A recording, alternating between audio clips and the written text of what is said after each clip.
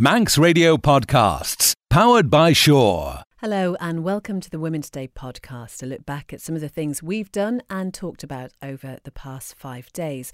And this week we reported on some really amazing parties that were held to mark the Queen's official birthday, including one great one that was held in Peel. Anyway, we were joined live in the studio by a woman inspired to take up boxing after seeing some photographs of herself that she really didn't like. And fresh from a 3:30am start, the owner and founder of Noah Bakehouse told us why he turned to bread making to help combat city stress.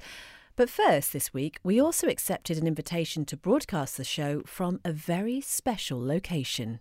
As I mentioned, Christy, we are in the Mayor's Parlour. We are drinking coffee from china cups and there are macaroons on the table. I know, this is terribly posh. I think I could get used to this, actually. I think you're speaking in a slightly more refined voice as well. Do you think? I think it's possibly the chair I'm sitting in. I think I might have stolen the Mayor's chair. Yeah, she's stolen the Mayor's chair. He's not complained or anything. Not yet, no. But Mayor John Skinner, Mayoress Jill Skinner, thank you so much for inviting us. Well, last night, the Mayor and Mayoress's charity appeal was officially launched. Just tell me, first of all, how important that charity side of your role actually is. I think it's very important because, as we spoke about before, it gets the mayoralty out into the public, whilst raising money for some very worthy causes. And how do you go about deciding which causes you are going to support? Well, we gave it a lot of thought, and we decided that because of personal experiences, that we would choose the charities that we have. OK, Jill, tell us which charities they are. We're supporting the Manx Decaf, which is an Alzheimer's support group. We are supporting Nasim's Brain Tumour Charity, who again do a lot of work with sufferers and families of people with brain tumours. And we're supporting Anthony Nolan, the Bone Marrow Trust, Isle of Man. And why have you chosen those three? Right, the Manx Decaf, the Alzheimer's charity, I had an elderly aunt with Alzheimer's, and Councillor Raina Chattle also is very involved with that, and we've seen the sort of devastation that it causes to a family, and it's the support for the family, the whole family unit. So that's why we chose that. Nasim's Brain Tumour Charity, again, there is family experience of that, but Nasim actually went to school with one of our daughters, and Jerry Pishvay, Nasim's mum, was the guest of honour and the speaker at Ballacameen's prize giving last autumn, and what she talked about is fantastic. The awareness which she's done, and the final one, the Anthony Nolan Trust. Our youngest daughter donated bone marrow through Anthony Nolan when she was a student at university, and she says it's the best thing she's ever done in her life. And we know that somewhere there is a young person who is alive because of what Lucy did. And it's incredible to give these three charities a much higher profile, which ordinarily they perhaps wouldn't have got. Yes, we deliberately chose small charities, and it was, as you said, to raise the profile. And we felt that if we raise money for them, whatever you give to a small charity is obviously proportionately a much bigger donation than maybe one of the bigger charities, which is why we deliberately chose three small Manx charities. Just talk me through your youngest daughter Lucy's decision. How did you feel when she told you that she was going to do that? Actually, it surprised me. A very emotional experience. She'd gone to university, and as part of Freshers' Week, it was Spit and Save a Life. And so along with everything else she signed up for, which we probably didn't want to know about, she signed up for this one. And she said she signed up knowing that she would never get chosen. And she came home at the end of her second year, and I collected her from the airport, and her phone rang, and she said, "Mum, it's Anthony Nolan. They want to test me. I'm a possible match." And so she had the tests, and they said yes, she was a good match for somebody with leukemia. And that was in June. In June, and they told her it would be some time. However, this we know it's a young lady. That's all we knew, and we knew she weighed less than 50 kilos. So potentially a very young person. And in the so at the end of July, this young lady had deteriorated, And so Lucy was back in Belfast at living in her student accommodation as an alternative to at home, and so she had a series of injections which are injected sort of into her tummy to make her produce more bone marrow. And I went over to see her, and we both found it very, very emotional. They'd sent links to real life stories of people who donated. And she said she was very sore, she was very swollen, because obviously your major bones, for instance, the one at the back of your head, your shoulder blade, your hips, are the major sort of bone marrow storage areas as such. And it was the 12th of August, it was my birthday, that she flew to London and donated her bone marrow. And she phoned us up. We'd just been out for lunch with my parents, and the phone rang.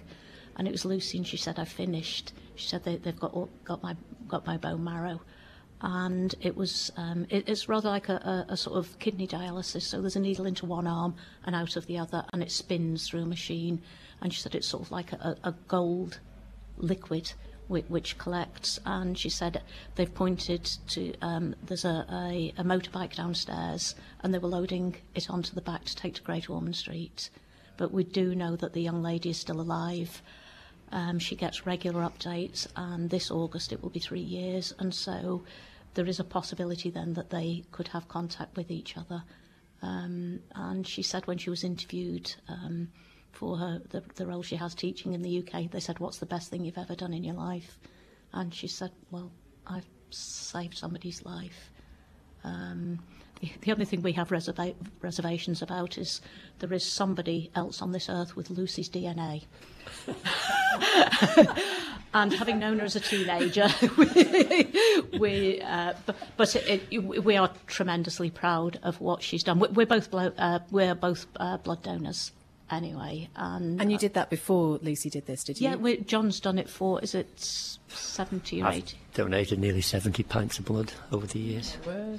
So it's clearly, again, something that Lucy was aware of in the family, and the importance of Yes. giving that sort of thing to other people if you potentially could. But John, you must have been incredibly proud of her. Oh, absolutely. I went on a course to the Fire Service College years ago, and Anthony Nolan people came wanting donors, and they wouldn't take me because I was over 40 at the time, and I felt quite upset because I just wanted to think I was going to help somebody, but no, here it is again. It's cropped up, and it's, touch wood, it's worked. Okay, so it is 10:20, and we are preparing for the street party. Ben and Callum, what are you doing? Clean the windows at the moment. Okay, and what else have you been doing? Blowing out some balloons? Blowing up some balloons, and I think we've just put up the beanbag things. Okay, So and why are we having a party? Queen's birthday. Well, her birthday is actually in April, but we're doing the Queen's celebration on our street, so... Christy de Haven, we are celebrating the Queen's birthday. Cleopatra, it's lovely to see you. Where's your outfit? I'm wearing a dress. That's rare in itself. Will that do for you? I've got my legs out. It is very smart, actually, and the weather has held off, and all our friends who are standing around us now have just disappeared. That may be to do with the recording equipment. Do you know, I did plan on dressing up, I have to tell you, because it's the Queen's birthday. I was going to dress up as Freddie Mercury from the video where he's dressed in drag and he's got the vacuum cleaner. Right. To break free. And you didn't so because... kind of didn't have anything to dress up into. You bought your Hoover anyway. Actually, to be fair, we need to do some clearing up if that's okay. See you later! I'm sorry, Alex Brindley. Yes. What did you just say? Well, who are we saying happy birthday to? As in, who are we addressing it to? Is it to the Queen? Happy birthday, dear Queenie. Just doesn't sound right. Or Her Majesty, or dear Lizzie, or are we doing Lord of Man sort of thing? Let's just go for it. Let's just go. Yeah, just go for it. Oh, okay. Your Majesty. Your Majesty. That sounds better. Okay. Right, after 3. 1, 2, 3. Happy birthday to you. Happy birthday to you. Happy birthday, dear Majesty. Happy birthday to you. I much appreciate the kindness of all your birthday wishes and have been delighted and moved by the many cards and messages I have received. How I will feel if people are still singing Happy Birthday in December remains to be seen.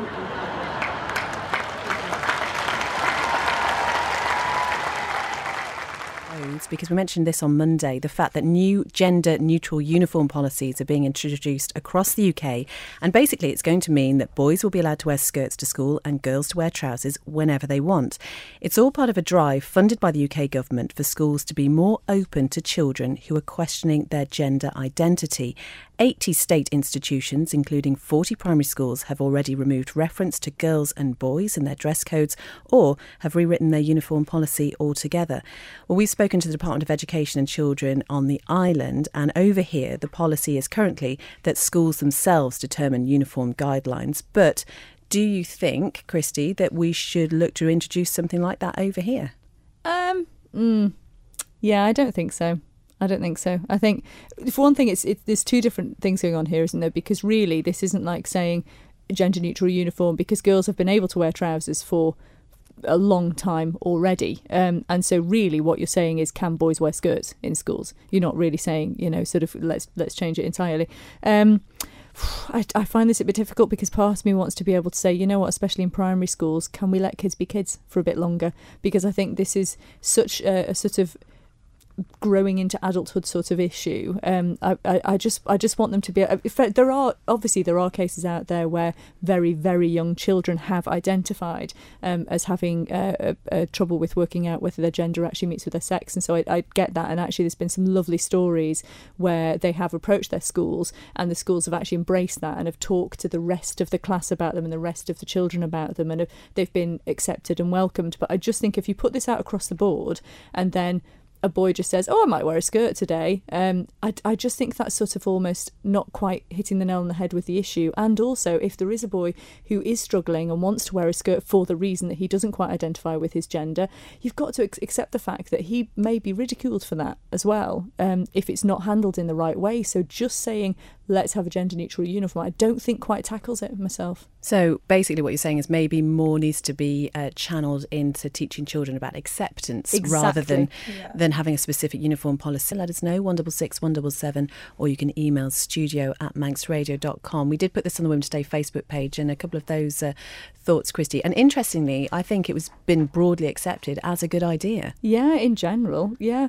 Jenny says, little boys used to wear skirts up until very recent human history. What does it matter so long as the child is clean, fed and loved? Kimberly says, definitely a good idea. And Lucy says, as long as the kids are happy, what does it matter? The reasons why people set up their own business are quite varied. I think the top reason, which probably isn't that unsurprising, is that nearly half of people say they want to be their own boss, and a third do it for a better work-life balance. But interestingly, the average age now for setting up a business is age 40, which is slightly younger than previous generations. But women are setting up their business at a slightly younger age than men, actually. I think the last time I spoke to you, Anna, we were talking about being the bedroom being the most important room in the house, which is a very different thing to what we're talking to you about today, because we're now talking to you in the capacity of someone who has very much embraced the outdoors with a passion, haven't you?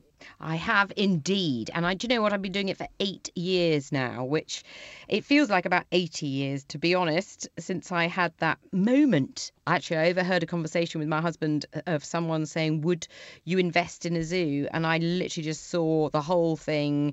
It was like a light bulb moment. I saw me nurturing lion cubs and my children running barefoot with baby giraffes, and I couldn't walk away. I literally couldn't walk away. I couldn't imagine life going, what if we'd bought that zoo? I wonder what it had been like. And I think that's what possibly small business people have also had the thought, what if? Anna, did it turn out the way you wanted it to? Was it as you described it before with the zoo? No, not at all. Not even one slight sniff of a lion cub needing to be bottle fed. It's the hardest thing we've ever done. There's been tears, there's been shouting. But would I change it? We're 8 years down the line. We part own another one as well now. We're still completely obsessed with the weather. Is it going to rain? Is it going to be a good zoo day weather-wise? Are we going to get the visitors? We scrape through literally every year. But no, I wouldn't change it at all. And we've got some of the most lovely people that work with us. Our zookeepers are just, I think probably this goes throughout the world, zookeepers are an amazing species on their own.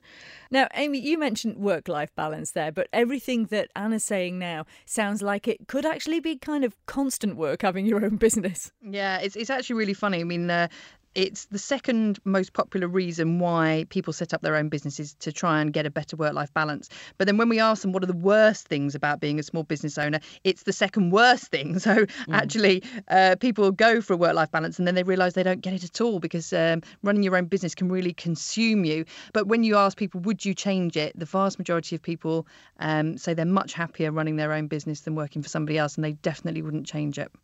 And Anna, you mentioned the employees there as well. That's a really big thing to deal with, isn't it? It is, and we've laughed this morning about how I've been sort of fired from lots of departments in the park. Well, most of them actually. Let me tell you, we wouldn't be a business without the employees, and I bow down to them all. And I'm not afraid to get my hands stuck in there. And in fact, really, I've ended up being the head of the Department of Rubbish. So I spend a lot of time picking up rubbish off the floor. That is a fantastic title, and it does sound like somebody out there is just trying to keep you occupied. Doesn't it? I never thought of it that way. So, Amy, of course, when people do decide to set up their own, they are choosing as well to leave, comparative stability, really, of full-time employment. There's the perks with the paid holidays and pensions. So what advice would you give to people setting up on their own to make sure that they don't neglect not just their own financial security, but also those of the employees, the staff that Anna's talking about? Yeah, I mean, the research shows that the lack of secure income is one of the biggest worries for a small business owner, and sales as well is one of the things that people worry about most. So, it's really important to have that firm business plan in place and to surround yourself with advisors that can help make sure that all of that red tape and legislative responsibilities that you have to your workforce and that you have as a business owner don't get neglected. Because a lot of small business owners, their businesses are born out of their passion. So then, if you run a bakery, you can be really good at baking, but that doesn't necessarily mean that you're going to be great at payroll. So if you're not great at payroll, be honest with yourself and find somebody that can do that stuff for you, because there are big fines for getting this kind of thing wrong. So auto enrolment is new workplace pension legislation, makes it a legal requirement for you to set up a pension scheme and contribute to that pension scheme for any employee that's over the age of 22 and up to state pension age and earns at least £10,000 a year. So it captures an awful lot of people, and it affects you even if you only employ one person. So I think some people won't necessarily see themselves as employers or small business owners, but if you have a nanny or a carer or a gardener, or if you're lucky enough to have a chef, these people would be captured by it. So you need to be on top of that kind of legislation. There's also things like the introduction of the living wage that was introduced earlier on this year. All of those things need to be taken care of. And if you need help, plenty of people that can help you with all of this sort of stuff. Anna, how did you cope with bringing all of this stuff into your business? We are surrounded by very clever people. I mean, we wouldn't exist without, I've said the zookeepers, but our accountant is amazing. And no, I'm not allowed into meetings with them anymore. And we have an amazing woman in Pembrokeshire called Kath. And she, without her, without the accountant, without the keepers, we wouldn't have a business. And it's as simple as that. And Amy's absolutely right. You could be... I think I'm very creative and I have lots of ideas, but that's really about it. And then I don't mind getting my hands dirty and being very physical. So I can sweep yards, or I can pick up rubbish, or muck out, or get the hay in. But I cannot work a till, and I can't definitely do a spreadsheet. And as far as doing a business plan, well... if only. And I think it's about a quality of life as well. It's certainly not about making money, what we do. We kind of was in that area before, and I don't necessarily think that brings you any more happiness. I think having a quality of life, having something you're very passionate about, and yes, being your own business, you will probably work harder than ever, and the work-life balance will be very difficult, but it's not really about that. It's about going for something that's just going to make the whole of your life much more liberating and and exciting and worth it. With all those animals running around, I'm sure it is very exciting as well. You only have to look at the little tiny baby meerkat that is as small as you could pop it on your keyring, and you just melt, don't you? So let's hope no one does put it on a keyring. No, that would be awful. I didn't mean it like that. I did put one in a coffee cup once, but that it climbed in on its own accord. I didn't put it in there. Okay, so Amy, where can we find out more about this? Nowpensions.com. If you look on our blog there's plenty of information about it. Christy talking to Amy Mankelo and also Anna Ryder-Richardson. And just listening to that, Emma has emailed to say, I completely agree with the work-life balance issue. If anyone wants to run a business to get a better work-life balance, then it's not the right thing to do. Running a small business is all-consuming, as I have found in the past year, and I never switch off. But there are benefits which outweigh this for me, so it's worth it for workaholics. We are joined live in the studio this afternoon by the fashion designer and stylist Lisa Angwin. And Lisa, you work for yourself, and that was a deliberate choice. Yes.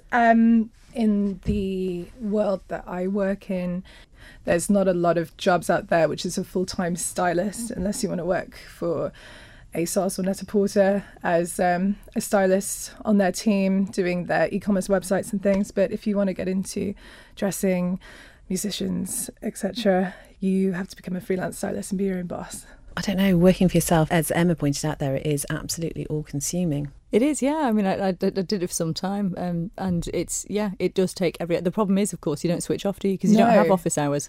No, so, you don't. No, I mean, I've had clients call me at 10:30 at night and ask me to go to the other side of London to deliver something and make it appear from thin air. And you got to do it, because there's a lot of people that want to be stylists out there. You know, and people will undercut you very quickly. So you've got to, be the best, be there all the time. Graham has texted to say, it's the best thing I've ever done. I should have done it sooner. So thank you for that. He owns a gardening and DIY business. We were also talking earlier about gender neutral school uniform. Is that something we want to see here on the island? And we've had a really interesting text, which I kind of think sums up my thoughts on this. And it says, I don't think it's too early to introduce kids to transgender issues or gender fluidity. It's precisely the best time to introduce these concepts so they become normalised. It's so important to have these issues introduced to the younger generation so they all grow up thinking they are accepted no matter how they identify. Keep your thoughts coming in, 166 177, or you can email studio@manxradio.com. I would just add that I totally agree with that, but I do think that just introducing a uniform policy doesn't tackle that. And next week is Continence Week. To coincide with that, there's a new booklet called Promoting Healthy Bladders. It's been published by the Department of Health over here and is going to be available at GP surgeries around the island. And to talk about it, we're joined by the department's continence advisor, Karen Trowbridge. Now, Karen, we've just been listening to Christy talk about her emerging gaming habit. And one of the concerns is that she's going to forget how to treat her bladder properly. Absolutely. Probably the most important thing is actually remembering to drink and remembering to go to the loo to empty your bladder properly. Because, I mean, all joking aside, it is, in a sense, about training your bladder to be as healthy as possible. Yeah, it's very simple and it's very easy to fall into habits with your bladder. I mean, certainly one of the types of incontinence, urge incontinence, although there is a genuineness about the actual bladder muscle itself can be very irritable, there are a lot of people that actually get into almost that psychological habit of just going to the toilet and emptying their bladder. One of the really interesting things you've got in this booklet that we've got here is a bladder diary, and that talks about the input and output, if Absolutely. I can put it like that, how much you're drinking compared to how many times you're going to the loo. Is there an ideal amount of times we should be going? Not that I'm going to aim for that, just so you know. To be honest, what we say on a normal healthy bladder is basically between about 4 and 7 times a day you should be emptying your bladder as a rule. But again, that depends on when you drink, how much you drink and what you drink effectively. What are the symptoms then that we shouldn't be ignoring and should definitely go and seek help for? Well, obviously, the very simple ones is obviously if you ever have stinging or burning or your urine is very offensive in smell, that's quite often a case that you may actually have an infection. And in those cases, the simplest thing is to take a sample of your urine down to the GP. They can just literally do a very simple dipstick and give you a clear indication if that's got an infection or not. And obviously that that can be very easily treated with antibiotics. That's one very simple sort of first line that we rule out. But after that, it's things like, well, actually, how often am I going to the toilet? If you can't last more, for a couple of hours, then basically it may be that you've got an element of an urge incontinence going on. So it's those sorts of things that we need to start looking at. Well, actually, what am I drinking? Am I having the fluids which are actually irritating my bladder? So things like caffeinated drinks, the lovely tea, the coffee. A lot of people don't realise that green tea is very high in caffeine. That's always been deemed the healthy drink. But if you've got a sensitive bladder, that's actually going to make your bladder much more irritable. When you drink it, it's going to work through your system a lot faster, and you're going to want to go for a pee more often. It's really difficult because we hear about how much water we should be drinking to flush out our systems and how good that is for you. But then there is that element that you could almost have too much. There's very few people that drink huge amounts. I mean, certainly an average person should be drinking about sort of 1.5 to 2 litres. And by the time you've worked and done the bits and pieces that you have to do in a busy daily life, then quite often, if you actually put it on your bladder diary, you'd be surprised how little people drink. I quite often see people in clinic and they sort of, you ask them about their fluid intake. They'll say, oh no, it's pretty good. And you give them a bladder diary and they come back going, I don't drink as much as I thought. Yeah, to be honest, I often forget to drink water at all during a day, which is very naughty of me. While you're gaming. While I'm gaming, exactly. Thank you for that little reminder. Medications can affect it as well, though, can't they? They can, yeah. And obviously, as people get older, quite often GPs and things, they need medication for other conditions that develop for other reasons. And certainly anybody who's on the lovely diuretics, quite commonly referred to as water tablets, a lot of people think those are for the bladder. Whereas actually the tablets themselves aren't for the bladder. The tablets are there to sort of increase the amount of work the kidneys do, which produce the urine. So therefore it has the effect of making you want to go to the loo more often. And obviously those can make a big difference on how often you're going to go. Your role as a continence advisor is really, as you said at the start of the show, hopefully to prevent problems before they happen. But it's important that people know if they have got any issues that largely there are treatments that can help them and products that can help them. There are, definitely. And obviously one of the things that is in the booklet is that if you've tried the very simple things about making your bladder better, if you've tried looking at how much you drink, if you've looked at what you're drinking, if you've looked at the patterns of drinking and things like that, done some pelvic floor exercises, which is always the one that everyone goes, oh yes, I've heard of them, but actually I don't really know how to do them. I don't quite know where my pelvic floor is. All those exercises we've put into the booklet so that people can actually have a go. Pelvic floor exercises, if you don't do them, you're going to have a problem later on, because at some point that is your foundation your bladder's sitting on. If your foundation goes south, then so does your bladder. And the souther it goes, then the harder it is for the sphincters to work and make things better. I think trampoline, not hammock. Yeah? That's what Thanks for that. Midwife told me. So Miles, here we are. Just tell us what you're doing. About to roll out the pizza bases for the food assembly tonight. So in about an hour, this place is turned into a food hall for everyone to pick up their online shopping from local produce. So we run a little pizza in here in the bakehouse just for anyone who wants to get some food whilst they're collecting their shopping. They can do that. So we use all the local ingredients from the assembly and try and make something different each week with it. And how much pressure do you feel time-wise? Because, you have to make sure everything's ready on time, you've got your baking time. Does it ever go a little bit haywire? Always when I'm doing it. But the team's fantastic and they normally sort it all out really well. OK, talk us through what you need to do then. I'm not a pizza maker by trade, so I can't chuck it in the air, I'm afraid. But all I'm doing is just stretching out the dough.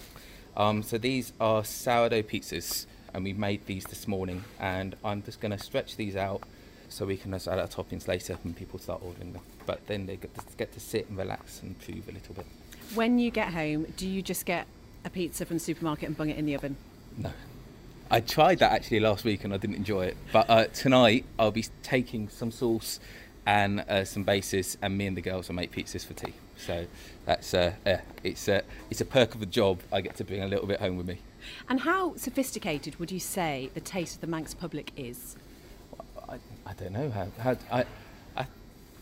it's as sophisticated as anywhere else, I guess. I think it's the nice thing about our pizzas, they're just made using really simple ingredients, and there's not a lot more to them. And I think people appreciate that. I love the way you took this off that tray there in a real blue pita. Here's one I made earlier. Oh yes, it's a good childhood. Yeah, the nice thing about having them all prepared is that actually that all I'm doing is just turning them on the back of my hand, whereas all of the hard work's already been done for me by the team. Christy, do you think we should have a go, or maybe? I think you should have a go. You should have a go. Definitely have a go. Come on. Yeah, let me get aprons and let's get sorted. I'll film. Okay. And you can find out how we got on the Women's Day Facebook page. We'll post our video. I mean, the pizzas we made, Miles, I've never seen better. I'm going to be honest. Yeah, definitely handcrafted. Yeah, artisanal. I think unique is unique in a pizza base. I think the fact that I forgot to take my watch off and said there's going to be a Jungle Book watch imprint on the ones that I made. Yeah. I'm quite proud of that. But it sounds very simple there, and I think you're really sort of playing it down. But you were talking about the fact it is a 3:30 start if you're on baking duty. Yep. And your staff really have to know what they're doing. Where did they get their training from? Well, we sort of. I think it's a snowball effect. I trained the first member, and the team. We just introduce every time someone new comes in. We introduce them into the team, and you just learn by doing and just picking up a little bit along the way. But I'm still learning now as well, so it's a collaborative thing. We're all sort of just enjoying our job and getting on with it, and picking up new tricks and trying new things and adjusting to changes. Yeah. We were hearing from Cassandra Stavro from Propercorn just before the advert break there, and she was talking about people wanting to know what's in their food, sort of going back to basics of natural ingredients. What is the ethos of Noah with regard to all that? Well, the only thing that is in sourdough bread and is flour, water, and a little bit of salt. 1% of our recipe is salt. So the baker house is open plan, so you can see everything that goes into your food, be it the bread being made or the food being prepped for the cafe or your drinks being made, everything that is on display, so whoever comes into the bakehouse can see it all before them. I think there's so many nasty things added into everyday food that you wouldn't think about. It is nice to be able to see, people using honest ingredients. And the use of local produce is also something that's hugely important to you. Yeah, all around the cafe are the ingredients that we use, to make the products that we do. So I'm a big believer in buying local when it's really good, and we're really fortunate here that we've got some fantastic farmers growing some great wheat, and we've got some great tasting flour that we get to make bread out of. And again, for eggs, I think TT Week we got through 2,500 free-range eggs, which just to feed the bikers. So it's quite impressive numbers when you start thinking about it. Wow. Can I ask you, with regards to the bread, and I love the fact that every time you see Miles now, he has a little dusting of flour over him. It's great. With regards to sourdough, what is it about sourdough? Why is it important? Because you've got this special leaven, haven't you? Yeah, it's a wild yeast, so it's just feeding off the air. So flour and water is sort of it's a natural way of rising your dough, and by doing that it's slowing down the whole process, so you can make bread in 2 hours. We make bread over 3 days, and we take a long time in shaping, folding, and doing that makes the bread work, and it builds up a lot more flavour and texture, and that's kind of why our bread tastes the way it does. And isn't it sort of, there's something really sort of magical about the leaven, isn't it? Because it's like your own personal... Yeah, we call it our mother. We feed it twice a day. Someone's always got to look after mother, and it reacts to, if it's really hot, the leaven or the mother gets really active, so we had to use colder water to slow it down, or we try and keep the mother in the fridge. And I hope someone's just tuned in at that point.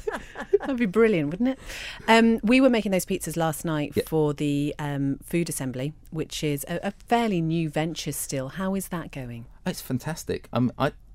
I do quite a lot of shopping for the food assembly, because of not only do you get the convenience of shopping online and knowing what you got in your basket and what you'll be collecting, but you also get the experience of meeting the producers, getting to know a little bit more about what they've been up to, what else you could buy in the assembly the following week, and kind of understanding where your food's coming from.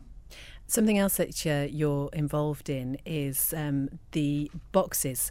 that you are doing in conjunction with the Isle of Man Creamery. Customers can get a wooden box. They're made by the Manx Workshop for the Disabled. And basically, you're moving into the doorstep delivery trade. Yeah, no, it's really exciting. It's something that we've been working on at the Bakehouse for over 18 months, and Sunday will be my first evening bake. So I'm really looking forward to it because of it. I like the idea of waking up on a Saturday morning and having your breakfast at your doorstep. And as much as I love going to the Bakehouse, it would be quite good on my day off to open my box and be able to make myself coffee, bread, and eat croissants in my kitchen. And our guest today is taking part in a charity boxing match. And while that is pretty impressive in itself, it's the reason why she's doing it, which is really interesting. Lisa Grant, thank you so much for being with us this afternoon. Take us back to Christmas 2014. What happened? We had a works Christmas party and I saw some pictures of myself that made me feel really sad. I was overweight. I was unhappy with the way I looked, with the way I felt about myself, and decided to do something about it. So January 2015, I signed up for the gym, which a lot of us have done hundreds of times, and I'd never successfully done it before. So I thought that this time I'd give myself things to achieve. So I signed up for 100 days of fitness, focusing on that rather than what the scales were showing me. Did 100 days of fitness in 6 months, then I did Tough Man, signed up for a couple of half marathons because I started running and just found that I absolutely loved it. And then it came to round about Christmas 2015, I was looking for my next challenge, and Thriller in the Villa popped up. So I thought, this sounds interesting. I'm not into boxing at all. I can't even watch boxing. I like cowering in the corner saying, please don't hurt him when it's on. So I thought, if I can get in the ring in front of lots of people and train myself to box, to do something that I'm not comfortable with, then that would be a huge achievement for me. And then I also saw that they support hospice in Rebecca House. And sadly, 9 years ago, my dad died from cancer, and I miss him so much. I think about him all the time. And I thought that if I could raise some money and raise awareness and do something to make him proud of me, that would also help me with my training. And it has. He's like on my mind all the time. Because it's not just a case of just going in there and throwing a few punches. It's quite technical, isn't it? It is so technical. It's a lot more technical than I thought it'd be. But it's been so much fun learning it as well. And getting fit, like I'm working out around 12 to 14 hours a week now. I've got my own boxing gloves, designed my own boxing kit. It's great. I love it. Absolutely love it. I'm doing 3 boot camp sessions at Fit Body Fitness. So that's high intensity for an hour at 6 o'clock every morning. Weight training, boxing 3 times a week. That's high intensity cardio for about an hour and a half each session. I'm exhausted. I love it because, as you said, you're such a pretty girl and you've got like these beautiful eyelashes, your nails are all done, she's so prettified. You're not exactly a tomboy, are you? Not at all, which is why this has made it even more interesting for me, is because it's such a challenge, because people have looked at me and said, you, boxing? What are you going to do with your eyelashes on the night? I'm going to take them out. There's actually been situations where I've been sparring and I've been worried about my eyelashes. So that's not going to happen on the night. Tell us about the first time you went to the boxing gym, the first time you sparred. Well, the first time I went to the boxing gym was in January, and I will never forget it, because all my training before then has been in a gym where it's nice and clean and tidy and there's air conditioning. Walked into the boxing gym and the first thing I could smell was boys, teenage boys. And I will never forget that, never. But everyone's so friendly and nice and helping you out, and everybody just goes out of their way. That although it was quite awkward walking in, it's just, from the first time I went in till now, it's just amazing. Everyone's so helpful. It's great. Do you have a high pain threshold? Because doesn't it hurt? It does hurt, but you get used to it and you try to avoid getting hurt. But it's just all part of the process. Like, I come out covered in bruises, and I've been punched in the face, and I've had a bleeding nose. It's interesting and it's challenging, but life's all about getting out of your comfort zone and doing something different, and that is what I'm doing.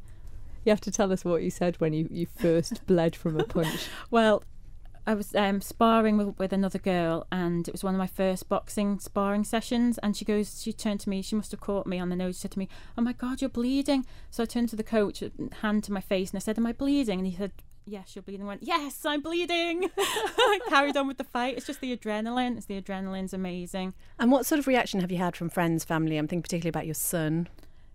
Everyone has been so supportive, really supportive. Like I put on anything I put on Facebook, everyone's putting comments. People are helping me out with my training.